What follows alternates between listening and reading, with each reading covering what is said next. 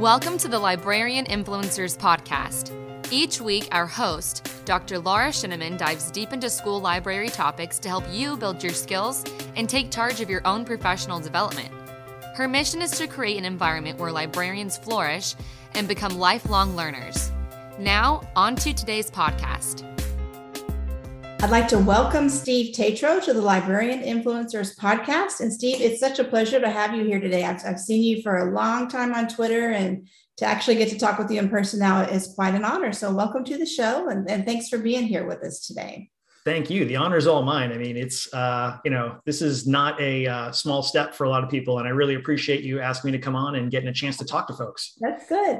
All right. So give us a little bit of background of your time in education and what's your relationship with libraries? Sure. So I've been an English teacher since 1998, and I actually ended up going through an administration program starting in the early 2000s and taking me through the 2010s. It was quite a process, but I ended up getting the terminal degree in administration and supervision. I got my doctorate in that.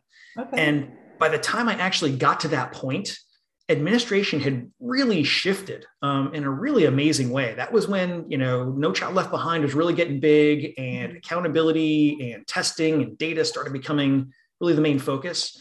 And to my mind, educational leadership was no longer about being an educational leader and being able to sort of drive the learning that was going on in the school. And it sort of became more about management and, scores and tests. And for me, that's not what education is about. So I kind of left those degrees sort of by the side and continued on as an English teacher. And I actually ended up going into librarianship after my middle school librarian was getting ready to retire. And he said, "Hey, I know you've sat in a couple of times in the library, you've covered for me. You really seem to like it. Is this something you want to do?" And I was like, "Absolutely." So he said, "Well, I got a couple of years. Maybe you want to start working on your degree." So I jumped into the Rutgers program and went to get my MI, get my license. And of course, as soon as I got close to finishing that program, they shuttered my school's library and turned it into labs. And so I haven't been able to jump into the school library yet, but I'm really hoping that next year is going to be the year. So I got my fingers crossed. But I know, so you haven't been in a library, but I know that you're still involved in the library world. So tell us a little bit about what you do as far as school libraries go. Sure. I personally think that school libraries are probably the most important part of the educational landscape these days. So I really try to keep my hand in a lot of different ways. I'm the member at large for New Jersey Association of School Librarians in Jaysville. I have helped plan the spring conference last year. Looking forward to planning the spring coming up. And I am on Twitter quite a bit, trying to push as many literacy related and school library related ideas as I can. I do a little bit of writing for Knowledge Quest. I've got a monthly blog post that I do for them. And, really, I just try and get as many people as possible to realize school libraries are really important, and let's make sure that we are giving them the due that they deserve. Yeah, I love that. Thank you so much for being a huge advocate for them. That's just awesome. Okay, so I know that you haven't been in the library. And I typically ask people what were your first couple of years like? But I know you did do some, was it subbing work? I did some subbing, and I also did a semester of field work in my middle school library. So I got to pretty much run the library for a semester, which was great. That's neat. So what was that like for you? Oh, it was amazing. It was such a great experience. I got to bring in student volunteers, and we had a whole system going, and it was outstanding. The kids were really engaged. We increased the number of checkouts, increased our circulation numbers, brought in some new materials. I was able to order some stuff, and it was really heavenly. We also ended up doing a whole bunch of weeding. And that was quite a process because the school was built in 1958. Okay. And it was a brand new school, brand new library, put in all the latest books from 1958 and didn't update any of them since then, pretty much. They added stuff here and there, but there was stuff literally from the 1950s, 1960s.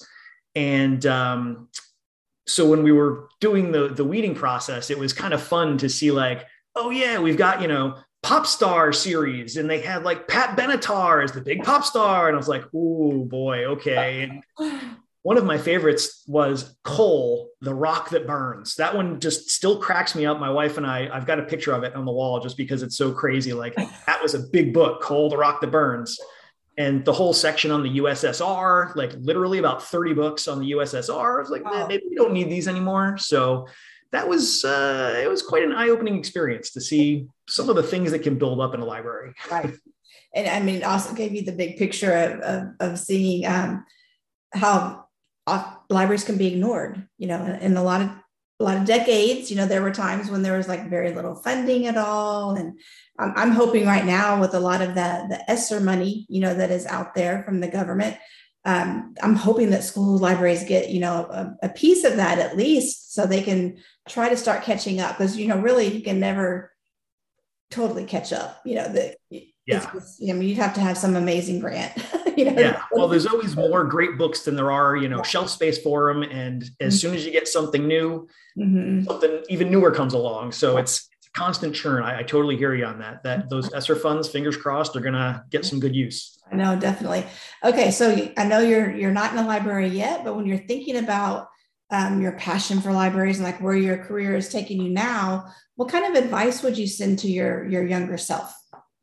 Man, if I could go back in time and just go straight to school libraries instead of taking the detour through administration that I took, it was administration. The classes were very valuable. There's a lot of things that I learned that have helped me both as an educator in general and as a teacher specifically. But man, I really wish I had listened to my interests more and gone with the thing that I really love. Because I spend so much time in the public library. I never had a really good school library in my educational process. Yeah. And having seen some of the amazing school libraries that are out there now, thanks to the MI program I went through at Rutgers, it just makes me realize how much students can miss out on. And I really wish I had been a little more conscious of that, both as a career path and just as a general piece of educational knowledge, knowing that school libraries can be so powerful and can support literally everybody in the school. Yeah. And, a lot of times, we'll focus advocacy on the kids, and we'll say, it's for the kids. But I know one thing that had jumped out to me, years ago when I was in school was how much the teachers missed out. And that was because most of my experience too was not in with a certified school librarian, when I was a teacher. And so I wasn't getting to see the power of what could happen. And when I was in library school, I was like, oh my gosh, I've missed out on so much. Of course the kids, missed out, but so did I. I could have been doing things a whole lot differently. Yeah. Well, and that's one of the things that, to sidetrack for 1 second, when I was in the administration program, I cannot recall any point in that.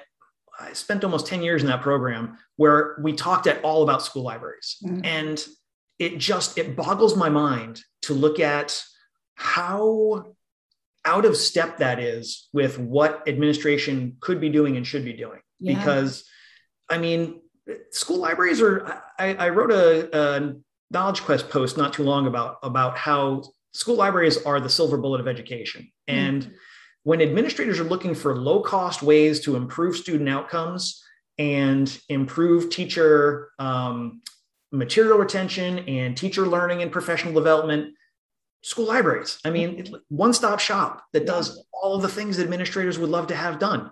But there's not a lot of recognition of that in programs, which I think is a real crime. Yeah. And every now and then, like I do teach graduate school, and I'll hear from different professors at different places, across the America. They'll talk about, they wish they could get in, to those admin classes and be able to share something, but they just haven't found the way yet. So maybe that can be your thing, is that you figure out that connection, since you're from that world. Here's hoping. Yeah. Okay. So when y'all started back this fall, what kind of things did you get going, and did you find kind of helpful for being back? And I'm going to assume you're face-to-face, at this point. Yep. We are. It was a pretty big adjustment because we were the students were out for the first half of last year. Okay. And then I was out for the second half of last year. I was virtual with the students. So I really wasn't face-to-face with anybody last year. So coming back in this year has been a real adjustment for everybody. Mm-hmm. And it's really, it's been a lot. I mean, the kids are not used to being in school. And one of the things that I have been trying to get them to do is find the things that make them happy. And of course, to me, that's a book. And so I'm really pushing independent reading. I try to do first chapter Fridays every time I've got them on a Friday. We've got independent reading time at the beginning of every class. And a colleague and I have been talking about doing a school-wide, like take a book, leave a book sort of a program. Yeah. Yeah. And we're really excited about the concept. We're still working through some of the details. But, you know, we know that we've got some kids who read a ton. Right. And they literally will go and buy a stack of books, read them all, and then throw them out or give them to somebody else or sell them at a garage sale. Mm-hmm. And then we've got other kids who don't have those same resources, even to be able to get to the library to borrow stuff. Right. And since we don't have a library in the school anymore, it's that much more of a burden to like get down the road to where the public library is. Yeah. So we're really hoping that we can get that take a book, leave a book going so that kids do have access. And hopefully that's going to create a little more of a culture of reading in our school. Are you a middle school or high school? I forgot what you had said. I'm in a middle school. Middle school. Okay. Yeah.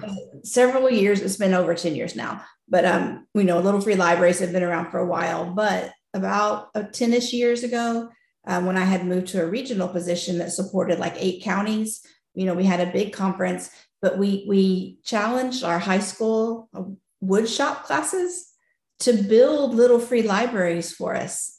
And that those were actually like the door prizes, you know, while we were there. But I wonder if your local high school, because then they could bring in like the engineering and design side of it, the actual people that would be building it. Then they even passed it on to like the art classes, you know, and they painted these amazing mural kind of things on them. That's amazing. Maybe they could do something like that for you. And then it becomes like a district. Yeah, that'd be great. I mean, our middle school and high school are in a complex, so we're attached. So it's not a big stretch to, you know, walk to the other side of the campus and talk to some people about that. I like that. I'll have to follow up on that. It was fun. And just seeing all the creativity, you know, was just amazing. Anyway, but okay. All right. So that's good stuff that you're doing. So when you're thinking about like librarians and what you want to, you know, how you want to be one day, how would you describe the influence that librarians have on campuses or districts? I think librarians have the potential to be pretty much the most important educator in the district, not to overstate the case. Mm-hmm. But, you know, there's really a huge potential for school librarians to be the best return on investment a district can make, because you're paying one person for one position. I mean, hopefully you've got more than one school librarian, but even just going with, we've got one school librarian, that one person can support all of the students in the building, mm-hmm. and all of the faculty in the building, mm-hmm. and all of the administrators in the building. I mean, when you get a teacher teaching, they're going to teach a certain group of kids, right? But they tend to be a little more isolated in, you know, even if they're working with colleagues within the department, you don't often get a lot of cross-disciplinary sorts of things going on. School librarians literally can and should be working with everybody. Right. And so I feel like there's a lot of, like I said, a lot of potential for the school librarian to really be a center of the school. You know, not only are they there to work with the kids and sort of encourage different ways that they can, you know, kids can be involved in literacy and technology and all the different, you know, makerspace activities, so many ways they can do that. Mm-hmm. But it also, the reason I think that school libraries are just so important, especially these days, is that they are a place where kids can go and just pursue learning for the sake of learning. I know there's a couple of school libraries that have some sort of grades that they have to assign. I heard about that recently and I was a little surprised, but for the most part, I feel like school libraries are not a place where kids are getting graded. Right. There's no assessment. There's not like a library test that you have to take. And so when kids come to the library, it's a space for them to just be themselves and learn about the things they want to learn about and really pursue whatever inquiry learning works for them, whether it's related to school or whether it's personal. Right. It's a place for them to really find the thing that works for them in education. Mm-hmm. And to my mind, that's just the most important thing that a school can do, is help a kid find the thing that they want to pursue so that they become that lifelong learner. Right. That's awesome.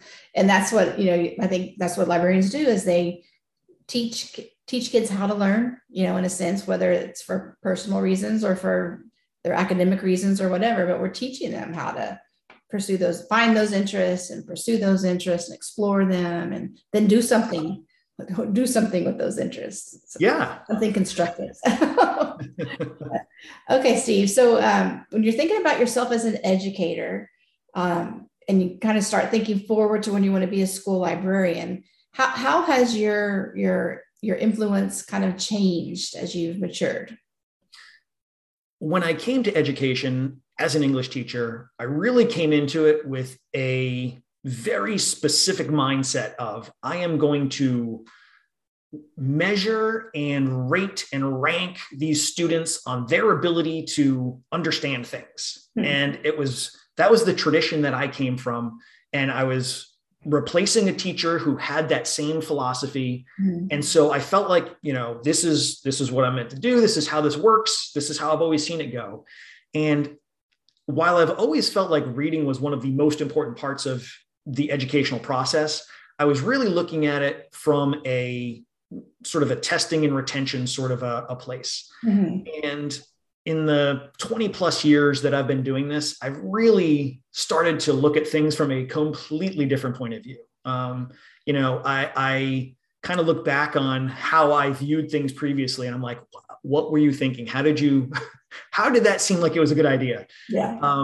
Really trying to focus more on just trying to get kids to be interested and curious and want to learn, because you can't force them to learn stuff. So it really becomes less about, I don't know that measuring and ranking and rating students helps them in any way. It's not really useful to the educational system particularly. What we really should be trying to do is get kids to love learning. Yeah. And, that's one of the things that when I went through the school library program, it really made me see just how different education really could be if that was where we were focusing. And it also, on a slightly different note, but school library school really made me sort of see that there are so many different pieces of learning skills that students aren't getting in their core classes. Yeah. And that's not the fault of the core class teachers. They have more than they can teach in every one of their subjects. I'm not saying that they are falling short in what they're doing, but we've entered a new age that I don't know really is reflected in a lot of the curriculum and in a lot of the ways teachers are teaching these days, because we're living in this digital world that requires so many different kinds of skills and knowledge. Just so many things that I don't know that regular teachers, core teachers, are necessarily trained in or able to provide the instruction in. Yeah. And what school librarians learned about how to share those skills and ideas with teachers and students really made me see how much of a gap there was in what our students in my school were getting, because they were missing this big component, this important person in the school. You're right. So right. And that's what people are seeing in those places where the librarians have been removed, or paraprofessionals put in, or like in your case, the library's closed, and those kind of gaps are going to keep becoming more and more apparent. And that's where our big researchers really come in. I hope, we need to keep seeing the research being done across the states. That's really interesting to see things. And sometime within the last year, I interviewed an international librarian, and even listening to him talk about some of the same issues, that we face, and the same kind of concerns. I'm like, oh my gosh, this is around the world. It's not just here, in America, but it's a worldwide issue. So yeah, and I feel like it's a perception, And I think a lot of it probably comes from people's experiences with their school library. Yeah. Where it was a room you went to that had information. Mm-hmm. And now we've got a computer that can give us information. So why do we need this room with the information anymore? But that's missing so many of the important aspects of what school librarians can do. It is, for sure. Yeah. And, more and more I start to see some, like, I'm going to say grad school assignments that include a lot of collaboration. But and that's, of course, me seeing the library side of things, but I hope that the teacher side of things in education, the undergrad level, I hope that they start including more and more activities or projects where they're having to partner, with a librarian where they Absolutely. So I hope so. Yeah. I think that'd make a big difference. Yes, it would, because then they would be bringing in, those fresh ideas, when they're coming and joining the schools, and hopefully we'll see what happens. I'm hopeful. I'm very hopeful. Yeah. All right, Steve. Well, one thing that you like talking about is about literacy shaming. So tell us a little bit about what does that mean? So right around the time that I was finishing up grad school with my MI degree, there was a conversation that came across Twitter, and it was something about people getting made fun of for the books that they read, or like people being ashamed to admit that I don't know why, but the classic example is the Twilight books, and people just being horrified to admit that, well, I read it and I liked it, but don't tell anybody. Yeah. At first I saw it and I kind of laughed, but then the more I thought about it, the more I realized that's a really sort of destructive habit that we build up. And I realized that it was something that I, as a teacher, had done to students. Mm-hmm. It was something that I saw other teachers do. It was something I saw librarians do, where we tell kids that what they're reading isn't what they should be reading. And that just undercuts any sense of pride or agency the kids might have in the reading that they're doing. Yeah. So I got into my head that we really need to end literacy shaming. I called it literacy shaming because that's basically what we're doing. We're shaming kids for being literate because they like a certain kind of... By their choices, yeah. Yeah. So, a lot of times, like I said, we see teachers doing this with students, but it's also, students also make fun of other students for what they're reading. And it's just... We see parents that say, you shouldn't be reading that. Read something at a higher level. Or I don't like that you're reading a graphic novel. Read a real book instead. Yeah. And it's like, well, but what are you accomplishing by doing that? You're not, I've never met someone who, when they were forced to do something, was like, yay, I'm so glad that I was forced to do this thing. That's a great way to turn kids off from reading. True. And so I really, really think it's important for all educators, but I think librarians are particularly positioned to be able to do something about this. Mm-hmm. So I think it's really important that we kind of push this idea of it doesn't matter what you read as long as you're enjoying what you read, because that's how you're going to build kids who want to read. Mm-hmm. And I'm even thinking back, my time in the library was at the elementary level. And so AR was huge, where I was. And, some schools around me would have like the labels on the spine, so everybody knew if you were reading a first grade level, or second grade level, whatever your level was, they knew. Yeah. But I loved being able to change the conversation to twisting that a little bit, like, oh, you're taking this book, who are you going to read it to at home? There's other reasons to check out a book, besides reading for a test or whatever. So I was even having those kind of conversations where you're building that reading culture, that the kids are going to be reading for all kinds of different reasons. But then just giving them a legitimate reason to take a book, that's not at their level, or, oh, you're taking one that's like, this is going to be a hard book, but it's great. If you you're getting a horse, I'm so happy for you. Take this book, let your mom and dad help you. Y'all can find out about horse care, or whatever. But just I think the way we frame our conversations with the kids can make a huge difference, because others are listening, all around. So. Oh, absolutely. And, I feel like it can be a delicate thing to broach, especially with other teachers or parents, because sometimes I feel like there's this expectation that if we're not pushing kids all the time, that they're not going to grow or expand. Yeah. And I can understand sort of the emotion behind that. But I think if we take a little bit of the emotion away and think about it a little more logically, I think it becomes a little bit easier to see that if all we're doing is constantly pushing, then kids are not going to be comfortable and they're not going to, explore the things that they love. Like you were saying, sometimes a kid might pick a book that somebody might say is too difficult for them, but if they're interested in the topic, they'll figure out a way to get the information they need out of that. Definitely. So it's when we limit them to, you have to read this level or you have to read this kind of book, those, trying to push them into those places. I know it comes from a place of wanting to help kids, but I think rather than helping, it tends to be hurtful to the kids. Yeah. And so I think it becomes a little bit of a very, tricky conversation to have. We've got to be kind of gentle when we talk to other adults about, here's how we can, try and really support their reading by just letting them do what they want to do. The whole, they have to read proper literature. I've had so many parents come to me and say, what classics should my kid be reading in 7th grade? I'm like, well, I mean, do they like classics? Yeah. No, but I want them to start liking them. Well, maybe they need to find their way there on their own. I can give them some suggestions for things they're going to love. And, that might lead them to where you want them to be. But I think we've got to try and meet the kids where they are rather than trying to push them to a place that they are not and hope that they kind of enjoy it and catch up. Yeah. Yeah, definitely.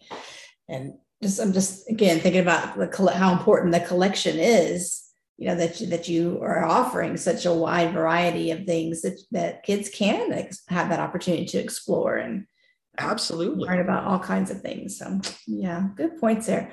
All right. So for the librarians that are listening, they're maybe kind of just starting out, what would you talk to them? Like how could they start thinking about steps they could take if they want to focus on the idea of ending literacy shaming that they notice on campus?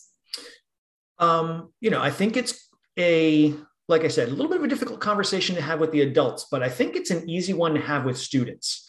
And I think it's really simple to say things like, well, you wouldn't like it if people made fun of you for whatever reason. Why would you want to make fun of somebody else? Why would you want to hurt their feelings like that? Or you've got things that you really like, but not everybody likes those things, but people don't make fun of you for that. And so, we let you enjoy the thing you enjoy. We can let other people enjoy what they enjoy.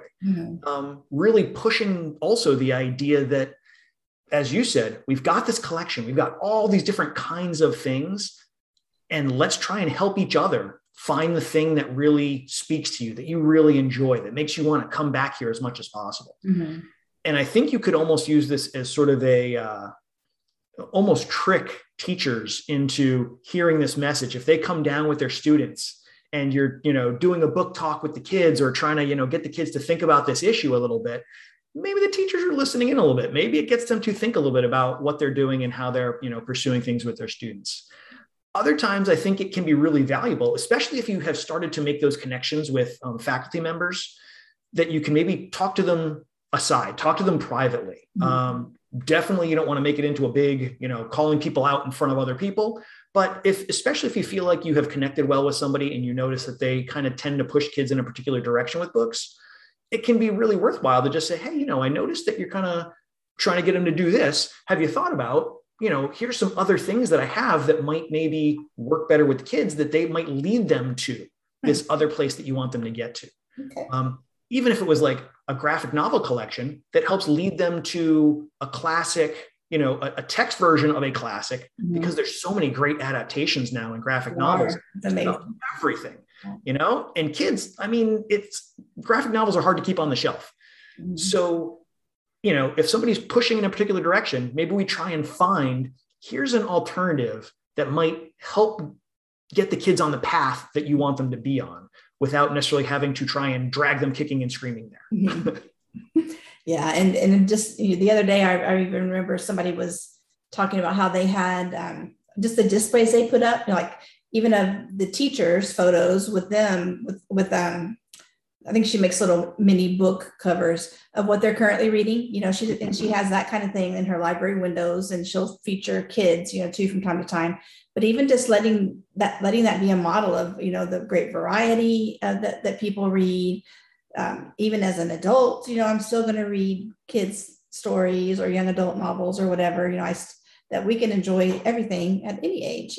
Absolutely, absolutely. It's to be that way. I love those when people do the here's what teachers are reading. Yeah. I also saw this really neat idea of putting together on a rotating basis a shelf of books that this particular teacher liked, and having different teachers kind of take it over for different weeks or different months. Yeah, that's cute.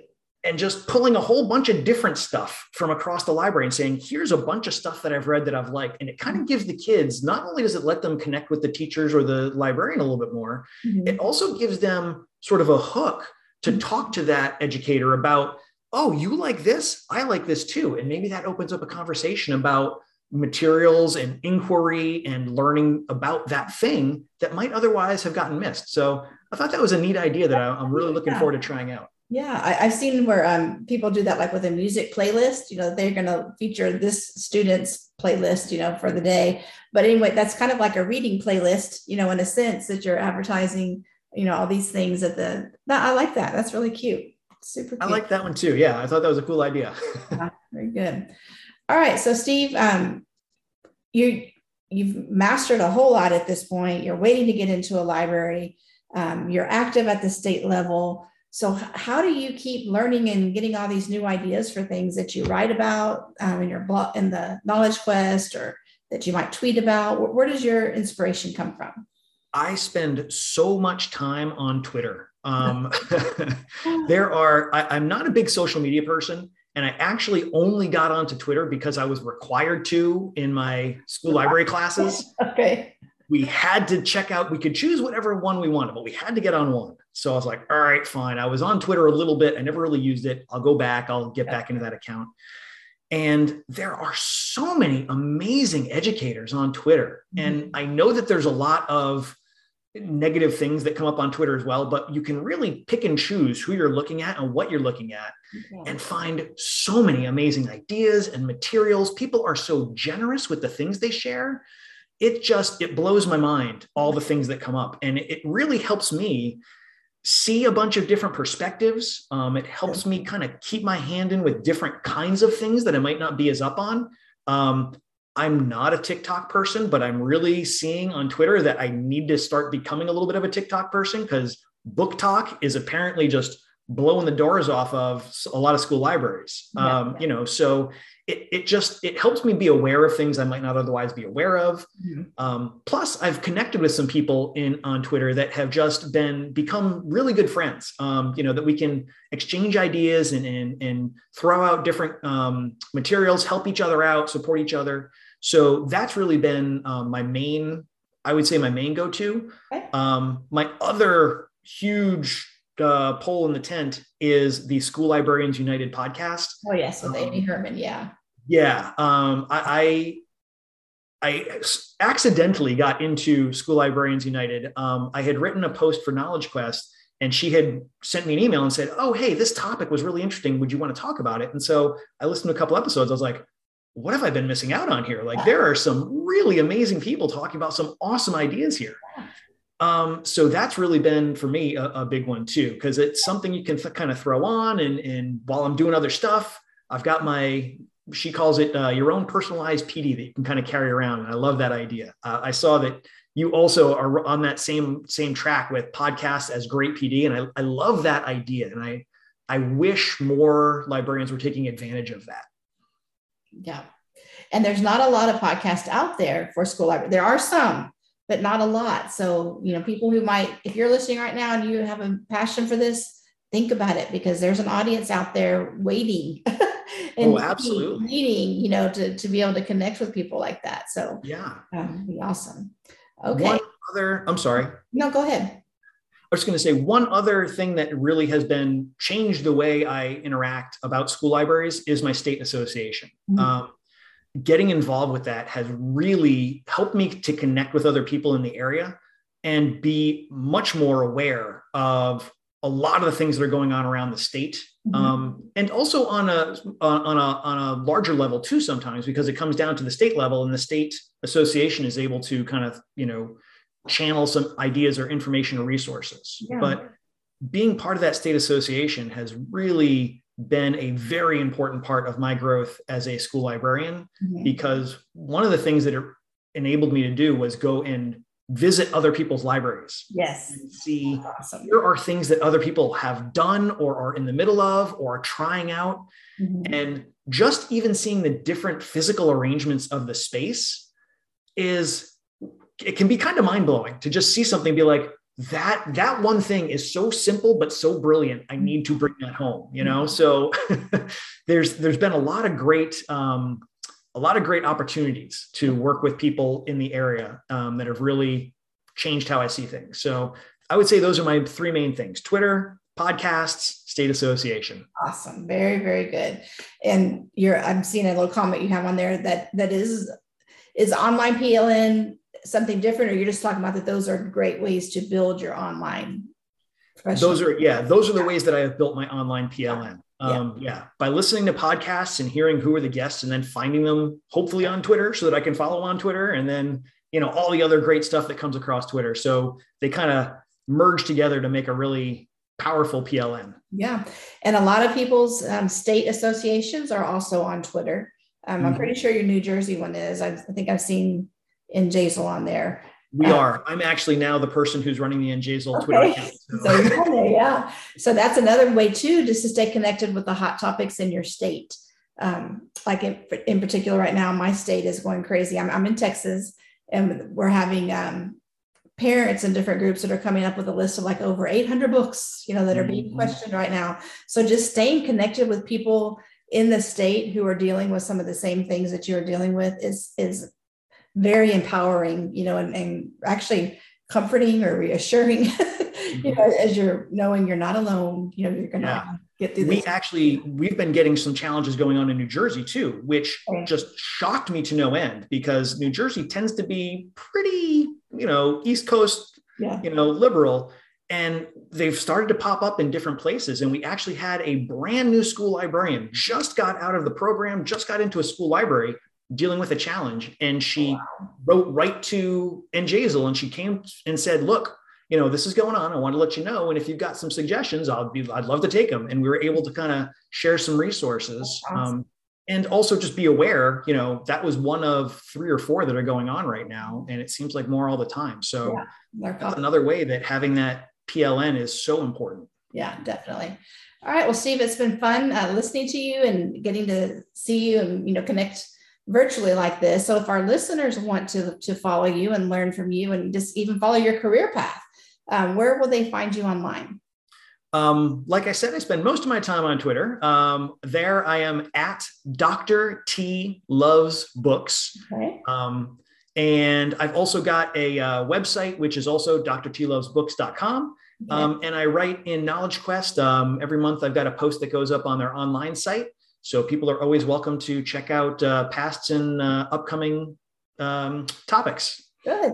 And so listeners, if you get to laurashineman.com and go to the blog, you'll see the show notes, and these links will be there for you so that you can click and go follow him on Twitter or go visit his Knowledge Quest author site so you can see the different kinds of things that he's been writing about. But Steve, thanks for your time today. It's been a pleasure talking with you. And I wish you all the best on your hunt for the perfect library to join. So, you take care, and I'll connect with you at another time. It's been great talking. Bye-bye.